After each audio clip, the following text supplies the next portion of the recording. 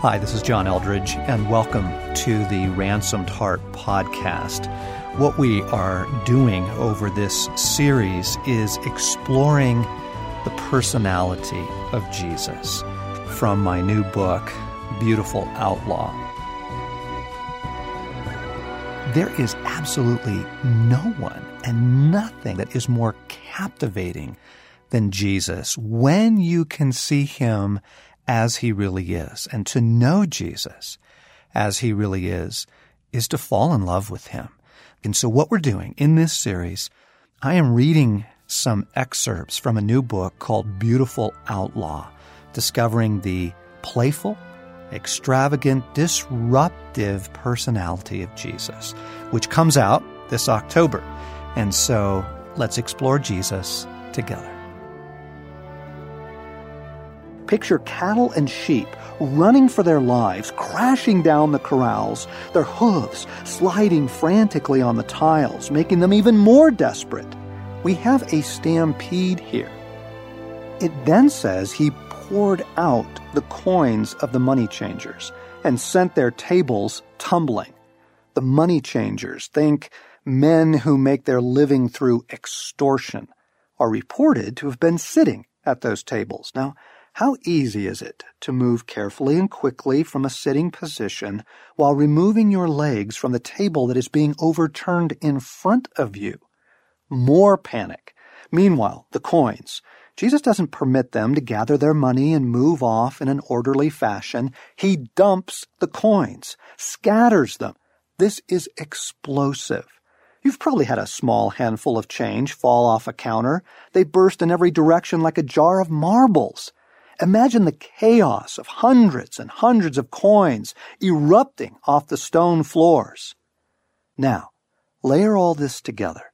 The animals would have panicked in every direction, their keepers running after them, shouting, trying to get control, which only incinerates the panic. Add the greedy money changers scrambling around on the ground, grasping at their careening coins. Imagine the noise. Bellowing of frightened livestock mingled with the crashing of corrals, tables, coins, and the angry shouts of the incensed men. And over this, the shouts of Jesus. It is absolute pandemonium. Someone screaming fire in a casino would not be far from the reality. This is a fierce, intentional man, to be sure, but his passions are neither reckless nor momentary. In the midst of the fury, there is this touching tenderness toward the doves. They were in cages. If Christ were to hurl them to the floor as he did the tables, the birds, innocent as, well, doves, they would be hurt. So he commands them to be removed. Now, could a small, unintimidating figure accomplish such a sustained riot? To pull off driving all of them out of the temple would require more than a few seconds and repeated blows. This is a sustained assault. If a frail man with a meek voice tried this, he'd be log-jammed by the sheer numbers and inertia of the traffic. Jesus is a locomotive, a juggernaut. For all practical purposes here, he is the bull in the china shop. This is our Jesus. But is this the Jesus of our worship songs? The religious fog sneaks in to obscure Jesus with lines comparing him to a rose trampled on the ground. Helpless, lovely Jesus. Vegetarian, pacifist, tranquil. Oh, wait, that was Gandhi, not Jesus. Can you picture Gandhi or Buddha storming into the polling place of a local election, shouting, overturning tables, sending the participants fleeing? Now throw a small carnival into the mix, which they also need to rout. Impossible. Whoever did this would have to be really committed to clear the building, fierce and intentional.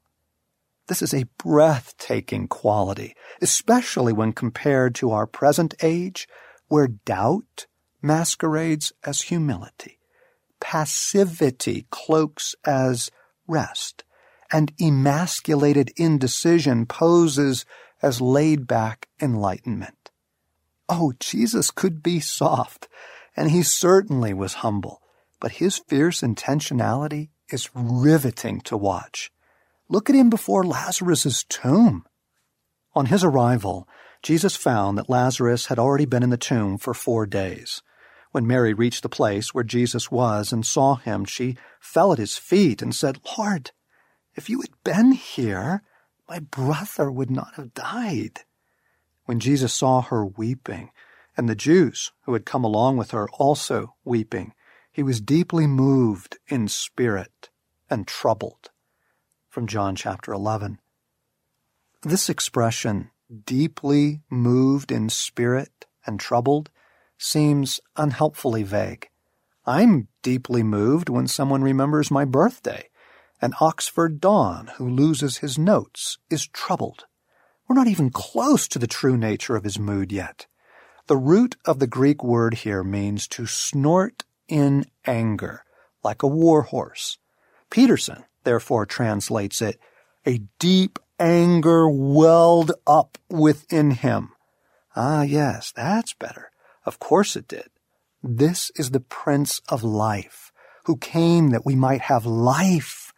What do you suppose his personal attitude is toward death? And here, the death of a close friend? I hate death. I think I hate it more than anything else in all the world. Jesus has mighty strong feelings about it too. Deeply moved doesn't mean someone had to catch his arm and help him toward the casket. Jesus overcome with sorrow. Something fierce is rising up in him. A second round of this warhorse anger wells up. Jesus, once more deeply moved, came to the tomb. It was a cave with a stone laid across the entrance. "Take away the stone," he said.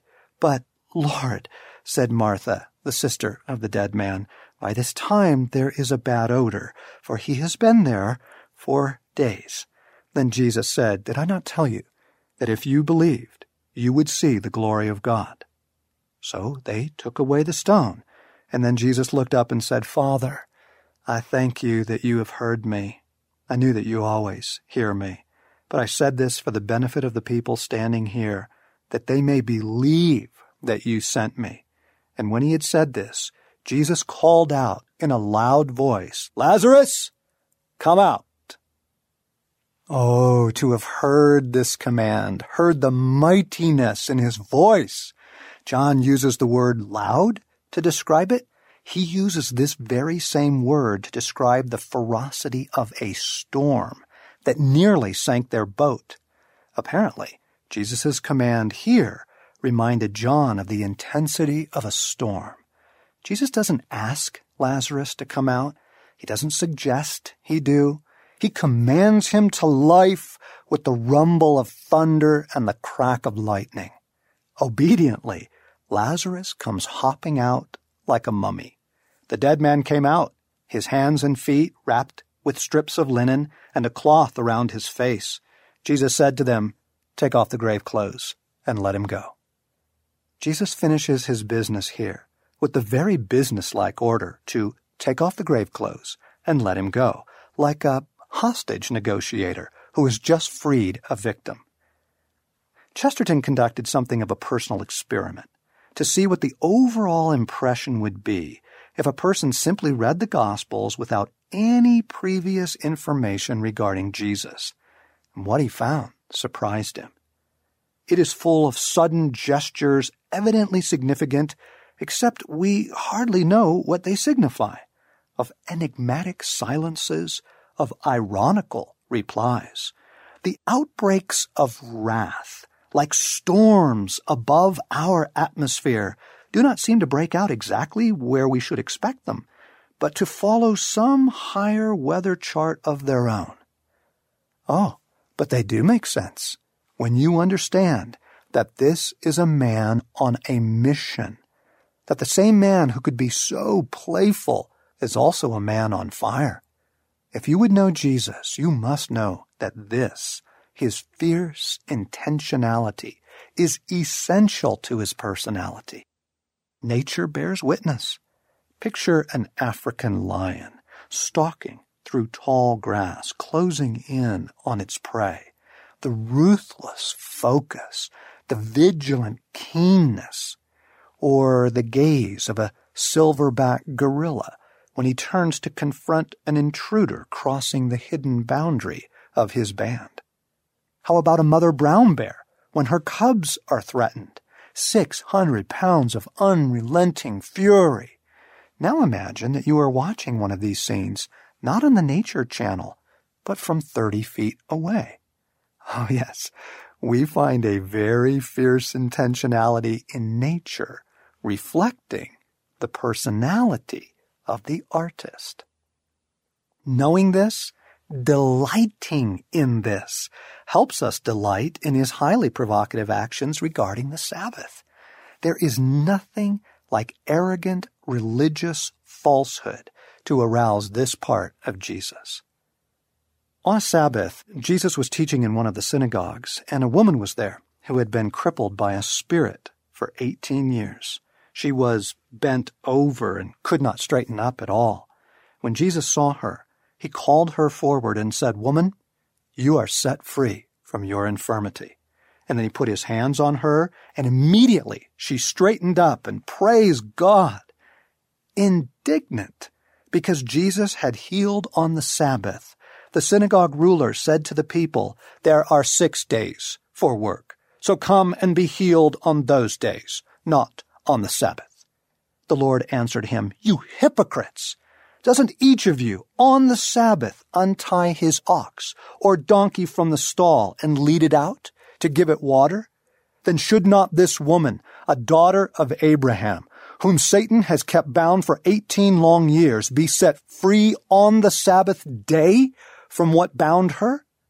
When he said this, all his opponents were humiliated, but the people were delighted with all the wonderful things he was doing. From Luke chapter 13. There is nothing so suffocating as religious legalism. Here, in the one place this woman can hope for freedom, she is denied for 18 years. Jesus is disgusted with it. He publicly humiliates the defenders of this sanctified bondage. His action isn't exactly going to ingratiate him with the authorities. I doubt very much willing to publicly humiliate Pharisees is on any requirement list for pastoral candidates. I doubt it ought to be. This sort of thing takes a rare holiness to accomplish righteously. But the people are cheering, and well they should. And then there is the story of subduing the storm that I referred to earlier, and immediately after, the encounter with Legion. In all 3 synoptic Gospels, these 2 stories are linked, a frightening storm and then a frightening demoniac. In all 3 accounts, Jesus, who was sleeping in the stern of the sinking boat, rises to confront the tempest like a drill sergeant. "Quiet! Be still!" Now, why does he need to rebuke the storm? The word, epitomio, is the same used when Jesus commands foul spirits to come out of people. Fascinating. The storm needed to be rebuked.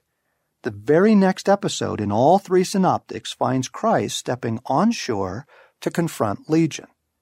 He frees the man, the locals rage against Jesus, and he gets right back in the boat and returns to the other side. Did he go to all that effort for one man? It ended up that way. And Jesus did say something about leaving the 99 to find the one. It certainly is an awe-inspiring doubleheader, and fearsome, too. That is, Jesus is fearsome. Everything else trembles before him. And then he turns towards Jerusalem, turns toward the walled city like a general, turning his forces into the hottest part of a battle. A few honest Pharisees, Nicodemus perhaps, warn him, "Leave this place and go somewhere else. Herod wants to kill you." Jesus replies, "Go tell that fox. I will drive out demons and heal people today and tomorrow, and on the 3rd day I will reach my goal." From Luke 13. This man will not be intimidated, will not be deterred. It certainly sets his rebuke of Peter when he tried to dissuade Jesus within its context, words that otherwise feel cutting and unnecessarily cruel. Yes, there is a leisureliness to Jesus. He'll stop whatever he's doing to attend to someone in need. The man never, ever seems to be in a hurry, but his manner can be appreciated only in light of a deeper river flowing in him, this fierce intentionality. Otherwise, you get those popular and ridiculous portraits of Jesus as the wandering storyteller, no more controversial or dangerous than a clerk in a health food store. The life of Jesus went as swift and straight as a thunderbolt, wrote Chesterton, almost in the manner of a military march, certainly in the manner of the quest of a hero moving to his achievement or his doom. And in the most beautiful turn of events, the hunted becomes the hunter indeed. As Jesus crucified descends into hell personally to demand the keys from Satan, what was that journey like? Far more than a twilight walk to a cottage.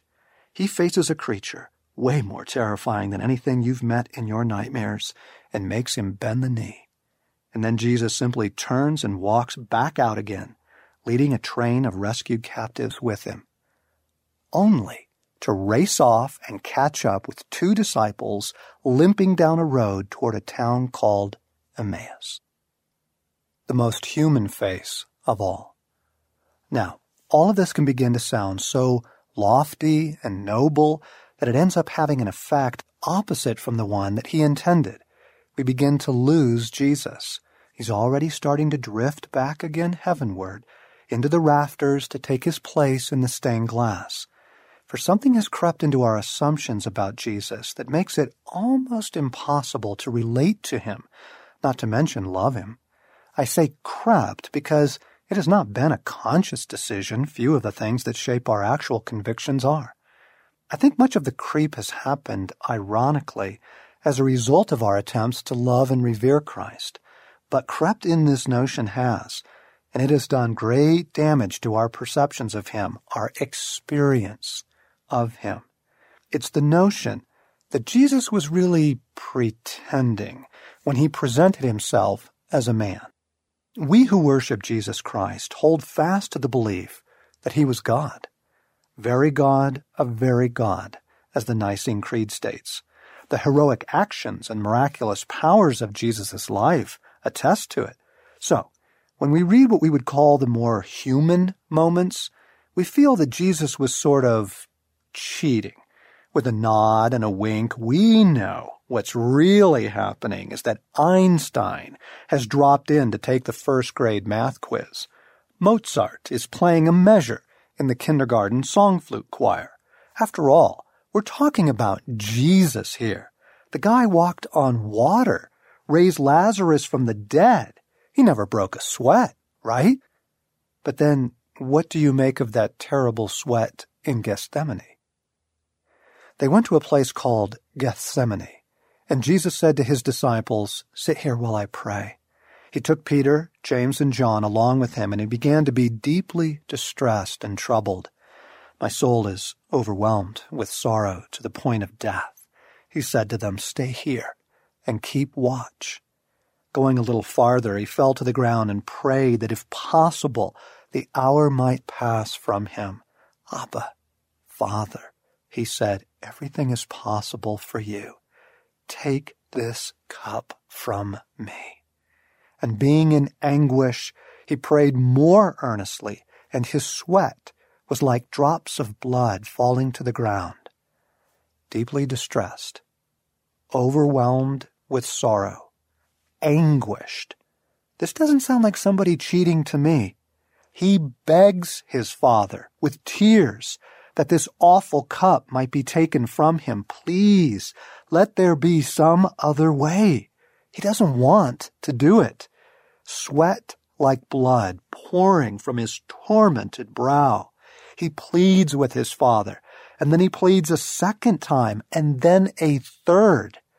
Does this sound like Einstein adding 2 and 2?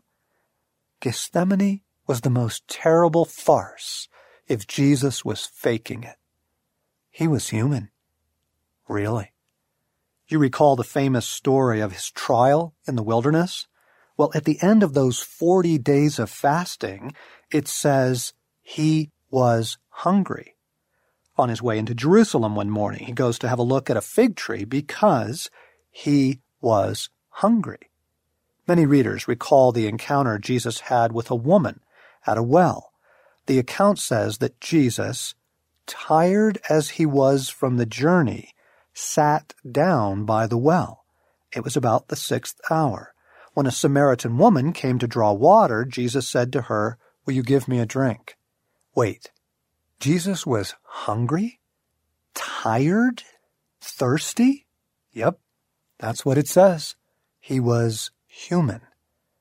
The Gospels are filled with beautiful and haunting descriptions of the humanity of Jesus.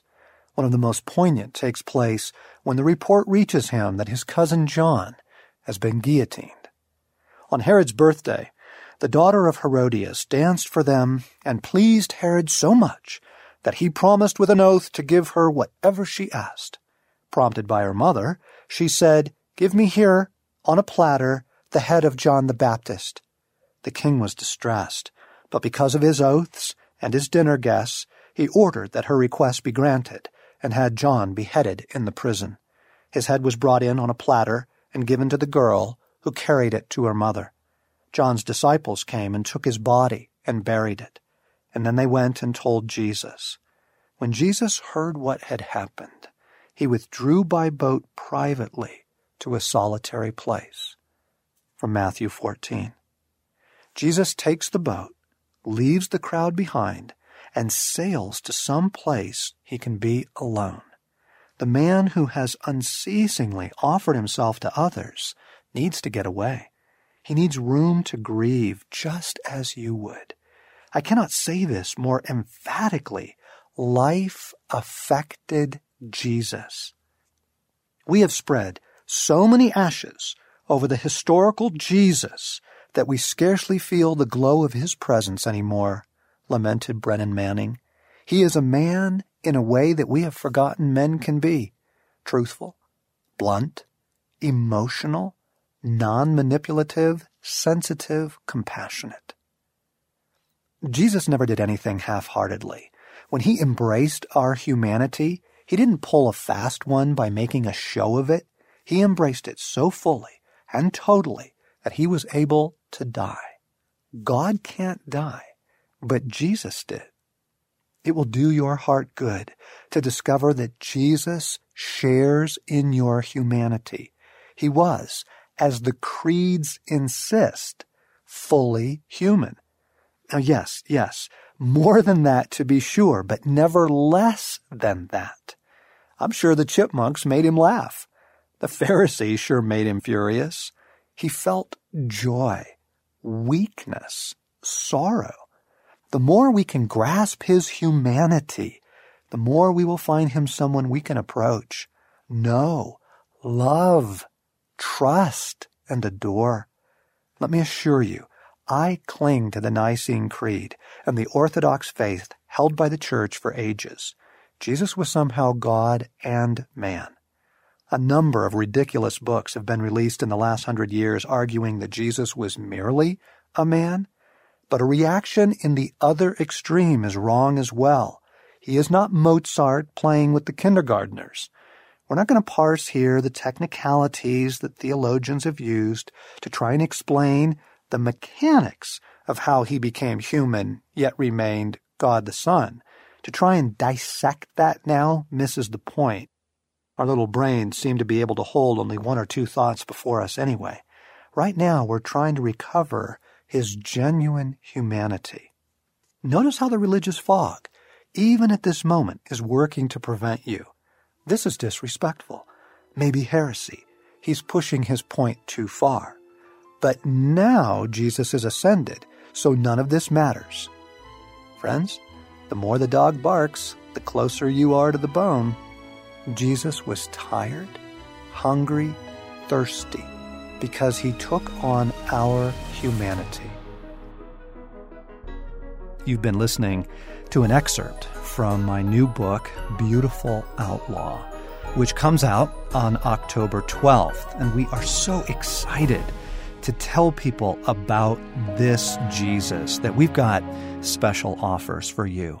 If you order a copy before October 12th or on October 12th, we want to send you a free second copy that you can give away to a friend because we want to share this with the world.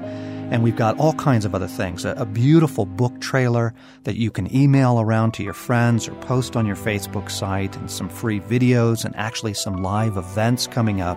For more information, come to beautifuloutlaw.net.